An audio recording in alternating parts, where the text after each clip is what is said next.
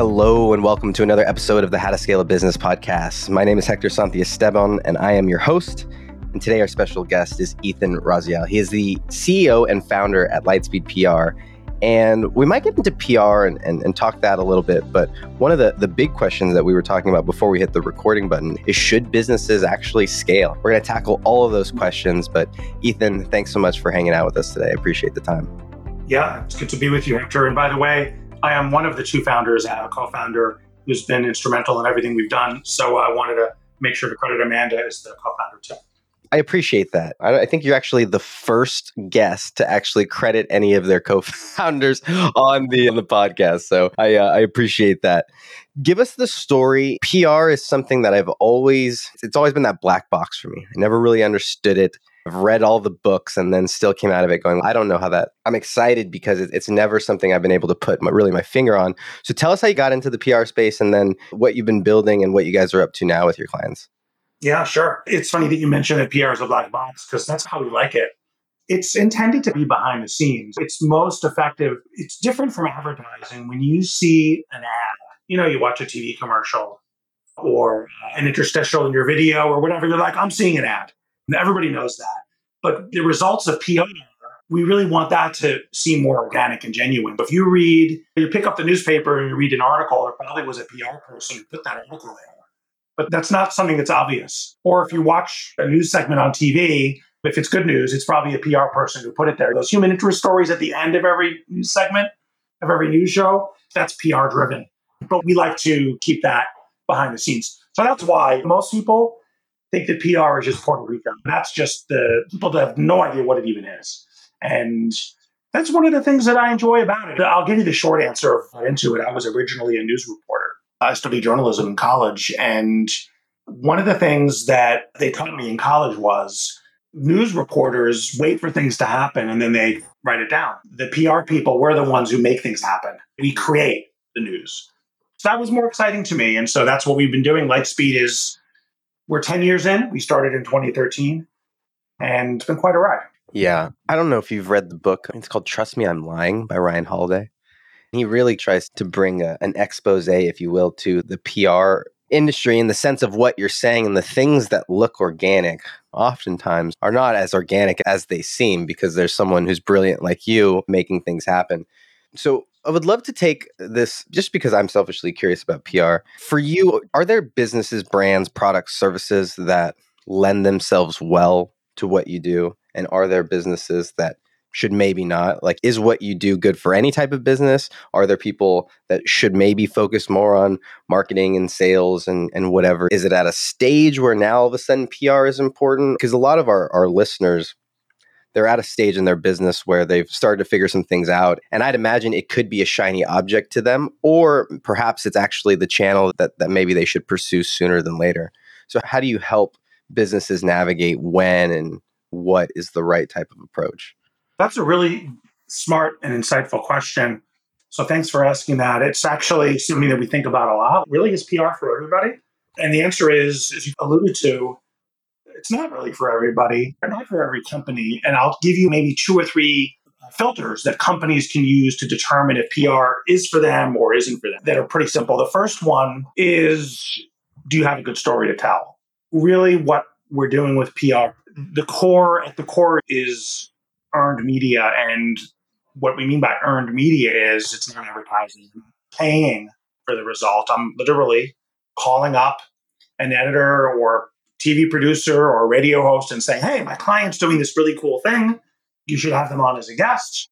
And I need to be able to tell that story in about 10 seconds to even get the interest. And if a company is doing something that's generic, or that's okay. This is not a judgment, right? I'm not here to criticize anything. But if you're doing something that's innovative and unusual, you're a good candidate for PR. If you're doing something that a lot of other companies are also doing, then maybe it's going to be harder for me to tell that story because it's not unusual. It's got to have something different. And that's the first thing, is to really have something different or unusual. The other thing, I guess I'll leave it at just these two. The other thing that really makes a company a good candidate for PR is patience. If you need results tomorrow, then I'm not your guy. company is called Lightspeed PR, and we do move fast, but it's not truly at light speed. Advertising is faster. You can buy an ad tomorrow, and now you're in the newspaper. You can buy a TV commercial, and now you're on TV. You can buy a YouTube ad, and now you're on YouTube. But going through PR takes a lot longer. The results are more powerful because they're at least appear to be more organic. It's not an obvious paid placement, but it takes longer to convince and coerce and get people to do it. And you need to have a couple of months to play with. So if you have a unique story and a little bit of patience, then PR can be great for you. Do you have any favorite examples, whether it's from your own clients or even just classic PR examples that show either a good story or either of those two, really, the patience part of it, maybe where things paid off a little later than maybe what is anticipated? Yeah, I mean, it happens all the time. There's so many that I could talk about, but I'll give you one of our clients is called Carbon Title. So they make a platform that helps real estate developers and real estate owners track their carbon footprint. It's like the nutrition label on the back of a candy bar for a building. How much smoke is coming out of here? The first few months were really all about figuring out how do we tell this story and who do we tell the story to and how do we make it simple. It was very complex, kind of esoteric technology, and we had to really drill down to the core of it. And once we were able to do that, we got the media super excited, and then we got them in Fast Company and Associated Press and some really high-profile media. It took a few months to get to that point, but the client, much to their credit, they stayed with us as we went through our process, and then it paid off, and now they're everywhere. So you can check out Carbon Title, Google that, and see if you're interested in that. But that's just one example of just you have to go through the process. You have to just have faith in the process, and it will work. For that company who they're going, dang, I don't really have a story, or at least perhaps is it that they don't have a story? They think they don't have one. They haven't discovered it. Are you of the mind that everybody's got a story, and it's just got to be unveiled? Or is it that people really just have a boring company, for lack of a better term, and they've got to find some sort of way to differentiate it? If someone is sitting there and just playing devil's advocate and they're saying, yeah, I'm going to turn this off because we're boring, we're pretty standard, we're a commodity. Is there hope for someone like that? And I don't even know if hope is the right word, but is there a possibility for someone like that to create or find something within their company? Yeah, that's another good question. There is hope. And a lot of the clients that call us, they know they have a story or they hope they have a story, but they don't know exactly what it is. And so that's one of the first things that they do. If you look at my website, we say that we're tech translators, and we specialize in the technology space, but this would apply to any PR firm where you're taking something that the people who work there, this is the thing. If you started a company, you're living and breathing it all day long and you're immersed in it. And it's very hard to see how others perceive you. And that's where we come in and we look at you as the outside world would, and then create a story that would appeal to them. And look, like I said, there are some companies where we're never going to be able to come up with that story, but usually we can. Most companies have some hook. It could be a human interest, something in their background. We had a guy, he's a cancer survivor. That was the hook. Other companies are more what the customer stories are, but sometimes it doesn't work every time. And then we tell them, look, PR is not a good fit for you, but usually we can figure something. Yeah. I think it's such a testament to what happens at a lot of businesses when they start to figure something out. And now they've figured it out, but then they look up and they realize that they're the same. Now they've got to differentiate themselves. And I think that's a next logical step for a lot of businesses once they found product market fit or they've started to dial in some of their fulfillment. Maybe it's their sales and marketing. When we get back from break, though, Ethan, you brought up an interesting question before we hit record, and that's, should businesses even scale? And I know you've had some interesting experiences and your own perspective on that. And so when we get back from break, we're going to talk about whether or not businesses should scale and how to answer that question and some of the things that come after that. So stick around, y'all. We'll get into that right after this quick break. Hey, y'all. Thanks for sticking around today. Today's episode is brought to you by Amplify Media, and we are a podcast and content creation company. And so chances are if you have a passion, a purpose, a mission, a message, something that you want to get out to the world, but you don't necessarily have the time, the team, or the tech skills to be able to do it, we can help. Go to amplifymedia.com. That's AMPLAFY media.com. You can also check the show notes for info. And with that, let's get back to today's episode. And we are back with Ethan Rasiel. Did I get that? Perfect, Hector. For you listeners, it takes a lot of practice. So, Ethan, when we went to break, we talked about this question, and it's a question that we haven't tackled on the show, and that's, should a business actually scale? We would presume that if someone is listening to this show, that they've already decided that was the solution or the right answer, but perhaps you have a different point of view. So what are your thoughts on whether or not scaling is always the answer, or if there's times where perhaps a business shouldn't, look to scale? Yeah, it's a really good question. When you presented me with your theme is how to scale a business, and I guess it's my personality, but I think about, well, wait a second, maybe you shouldn't. We have a general kind of premise. We have to be like a shark and we always have to move forward. And certainly if you're a large company, investors will assess growth, right? What is your growth? That's scaling, growth, it's all the same thing. Most businesses should grow, but not every business should grow or scale. In my world, in the world of PR, that's the very premise of PR, public relations. It's about relationships. And it's not a manufacturing a product where you can increase your production and let's speed up the assembly line and let's make more of these widgets, right? Can you scale relationships the same way that you scale a physical product or make more automobiles? And in the world of marketing or in the world of PR or in a lot of areas, maybe scaling isn't actually what you want. So my advice would be to think about, what's your goal? Is your goal to eventually sell your company or get an investor or go public or do an IPO? Maybe scaling is what you want. Is your goal to have just to make a comfortable living? You may be able to make a comfortable living by reaching a certain size and staying there.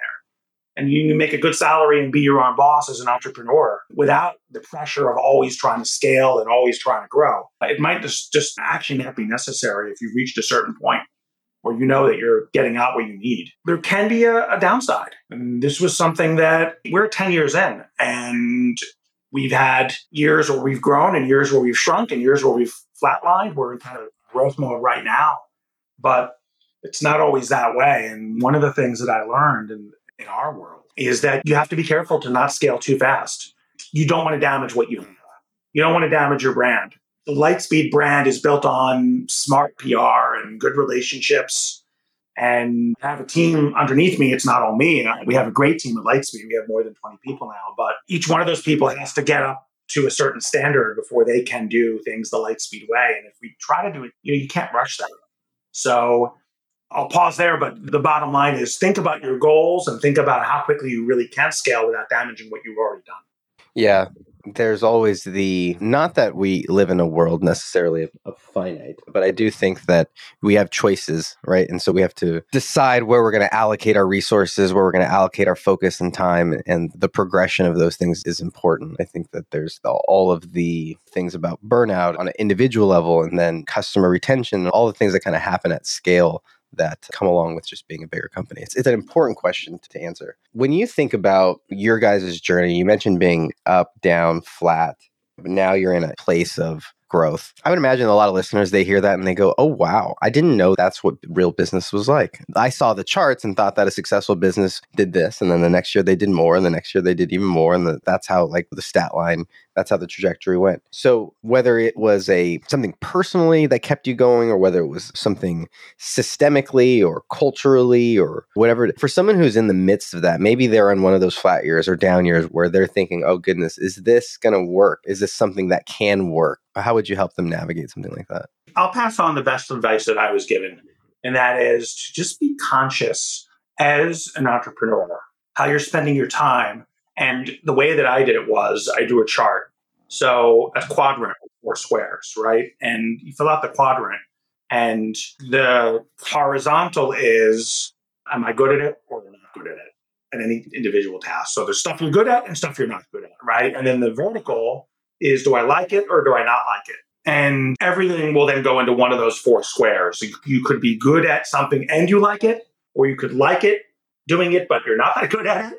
Or the other way around, you could be really good at something, but you don't like it. And then there's stuff that you don't like and you're bad at. Right? So there's 4 squares. And what you have to figure out is, how you spend, and then put a percentage on that. So how much time am I spending on each of those four squares? And the thing is to overcome human nature, because what we do is actually often counterintuitive to human nature. And what I mean by that is being a leader of an organization requires you to do stuff that you don't like. And human nature is to do stuff that we like all the time.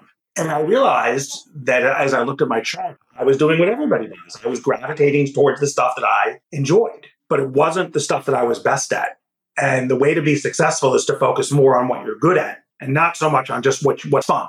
And it seems obvious when you say it, but you have to really do a deep dive and really be conscious of each and every minute how you're spending your time. The time is the most valuable thing that you have. And so if you're spending time on stuff that's fun, but not moving the needle or that you're not as good at, stop doing it. So that's the first thing I would say is just be thoughtful about where your time is going and whether it's right for the business. Yeah, such great advice and such timely impression advice too. Perhaps there's a lot of listeners out there thinking, oh yeah, that's me.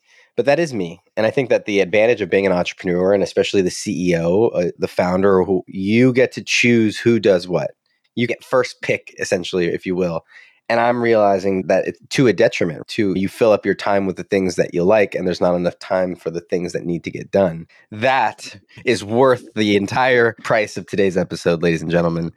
Is there anything else, Ethan, that we've covered a wide range? I love where this conversation went, and these conversations go exactly where they're supposed to go. But is there anywhere else that you think we should hit on today, or anything that else that's relevant to today's conversation that you haven't had a chance to get in? There are a couple things that I think I want to expand a little bit on what you just mentioned about delegating. Hector, you said was the CEO, you get to decide what things you're going to do yourself and what things to hand off. And I'm going to share with you and with all your listeners one tool that someone told me about. We'll call him Robert because that's his name. There's a tool called Loom. Hector, you know about Loom? The video recording? Yeah, video recording. You've used it? For those who don't know, I'm sure there's some listeners who might not know about it. But yeah, Loom is just video recording software. You just click and it records you as well as your screen. So I use it. I can't tell you how much it's been in running my business. Once I discovered, because what I used to do was if I wanted to teach somebody something, I would pick up the phone or do a Zoom call and explain it. And then I was explaining the same stuff over and over again. Or I would try. And then I was like, you know what? I'm tired of explaining all this stuff over and over again. Let me just write a manual. And then I would write this detailed instructions. Here are the instructions. Read this. Turns out people don't process information very well by reading a very long thing. And it's also impersonal. And it's really easy for somebody to steal and use for another company. So with a Loom, we avoid all that. So every time I'm explaining to somebody how to do something, in that case, how do I write a press release? Or how do I call a reporter? Or some of the basic stuff that we have to do. Or even some of the technical things that I might explain how to set up a new account. Whatever it is, I record it as a Loom and then I send it out. And then I have a library. I have I think I have 50 or 60 of these videos now, and everyone on the team has access to all of them. And if I have a question, I'm like, look at the Loom library, and half the time their questions are answered there. And then they're getting me explaining it just like I would have if I called them, but I don't have to spend any more time. I just do it once, and then it's just infinitely repeated. And then I use it with clients. So our clients, they may say, hey, Ethan, what do you think of this press release? Or what do you think of this website? And what I would do in the past is I would type this long email, I think of this and this, and then they would have to read this. Now, I just record my feedback and I can highlight things and it works so much better. So it's obvious to you, Hector, but your readers might not have known about that. Check out Loom. It's really easy to use. It plugs right in. And that's one of those tools that I would recommend everybody checks out. Yeah, so powerful. And I'm looking on my desktop in here, and it's one of the icons. And as you said that, I just forgot how there's that curse of knowledge. You don't realize what you know, and that what seems so simple to you is so powerful and such great information for other people. And I think that's one of them. And especially in a remote work setting or in a whatever it's called, where people are not working in the same office together, the ability to be able to give those instructions is so huge. Super helpful. And I'm in my home office, but it's just me. It's actually been a real challenge for us. We've been virtual since day one, way before COVID. Lightspeed's always been a virtual environment. And so as we brought in new team members, I can't just be like, look, let me just show you how to do this. There's no one here. This technology, thank goodness it exists. When we started the company, we weren't even doing Zoom in 2013. It was conference calls for everything. And the technology is now caught up to the point where it's super helpful. And I'll give you one other kind of recommendation, and that's about training for scalability that we've learned the hard way. That training is not just for employees, training is for customers. And this would apply to whatever business you're in. Whatever you do, your customers are not the experts that you are. They've known that they had a need to hire you to do something or to buy something from you, but you're the experts. And in our case, it's with PR. And what we realized was our clients didn't really, like you said at the beginning, Hector, it's like a black box. It's especially true in PR. Our clients knew that they needed PR, but they didn't really know what it was or what we did or what they needed to do to support the process, what their role was. And what we realized a couple of years ago, we've just been doing this for a couple of years now, we have a client training program. So we're teaching our clients what PR is. And we have a 101 and a 201. So it's like a class. We're teaching clients, like, what is this? I gave you like a quick overview at the beginning, but it's a deeper dive. And then we're explaining what are common causes of failure and what are roadblocks. And what do we need from you, the client, on a daily basis to succeed? And here's all the things that we need from our clients. So they know that it's not just that they're writing a check, that they need to be involved in the process. And since we've been training our clients, I wasn't even honestly sure that they would be up for it. They may say no. They may not even admit that they need it. It turns out that when we've offered this training to our clients, I think one person said no because they're too busy. 95% of the case, they're like, 99%, they're like, that's awesome. I love this. Yes, I need this training. And I also was worried maybe they'll think that they can like then replace us. No, it's not about that. It's about how to use us better. It's Right. like when you get a car, you need to take your driver's ed, right? It's like a driver's ed for how to use a PR firm. It's an instruction manual. There's so many conversations where I have with our head of operations for our podcast production unit, and so much of them is his frustration with the clients, right? And why can't they do this? Yeah. And why can't they do this? And what I'm saying is that although that we try and not retroactively, but after the fact, we go back and say, it would be really nice if you could do this. If you can all of a sudden start building those things into a training process or into a training program where you can get ahead of it, you can start to create better habits or create better whatever. If you're a service-based company, it can always be easier on you. The client can always make things better or more effective or whatever. And so that can be, instead of complaining, which is what we do, and saying, all right, Kevin, it's going to be okay, to actually be proactive in the situation. I think that's a really good way to do it. It really works. And I would encourage everybody who's listening to this to think about train your customers. Everybody has customers of some kind. Teach them how to be better customers. They don't know. Here's the thing. Whatever you do that all day long, your customer isn't a customer all day long. They're only a customer 10% of the time. The other 90% of the time, they're doing other stuff. So they're not spending as much time being a customer as you are being a provider. You've got 10 times as much, at least 10x the time to do it as they are. So you got to close that gap and bring them up to the same level by training them now without spending as much time. Now they're speaking the same language. Now, whatever you're doing, graphic design, legal, whatever you're doing, I wish all my vendors trained me. I'm not talking about a YouTube video. I'm talking about live, real instruction. You can't replace it. Ethan, maybe we're going to have to come back and have you come back and talk about that whole thing, because that's worth its own episode. But it could be an episode right there. Yeah. Where can people go and get more connected with you or find out more about what you guys do?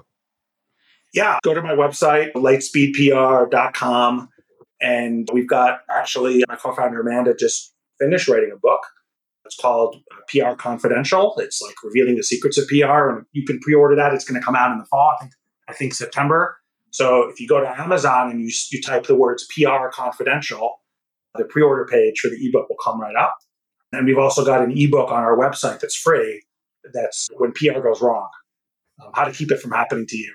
Because like I said at the beginning, like PR might not be for you. So this ebook actually has a questionnaire, an interactive questionnaire, and you can answer some questions and it will assess if you're a good fit for PR. So check it out. That's all at lightspeedpr.com. Yeah. Yeah, I'll go get connected with Ethan. This has been a fantastically valuable conversation for me. I'm sure if you made it here, it's been the same for you. We would love a rating or a review wherever you get your podcast. And if you know someone who is in the midst of scaling their business or could use and benefit from PR and wants to get off on the right foot, please send them this episode. And wherever you're at, wherever you're getting this, thank you for letting us be a part of your entrepreneurial journey. We'll see you on the next one. Later, y'all.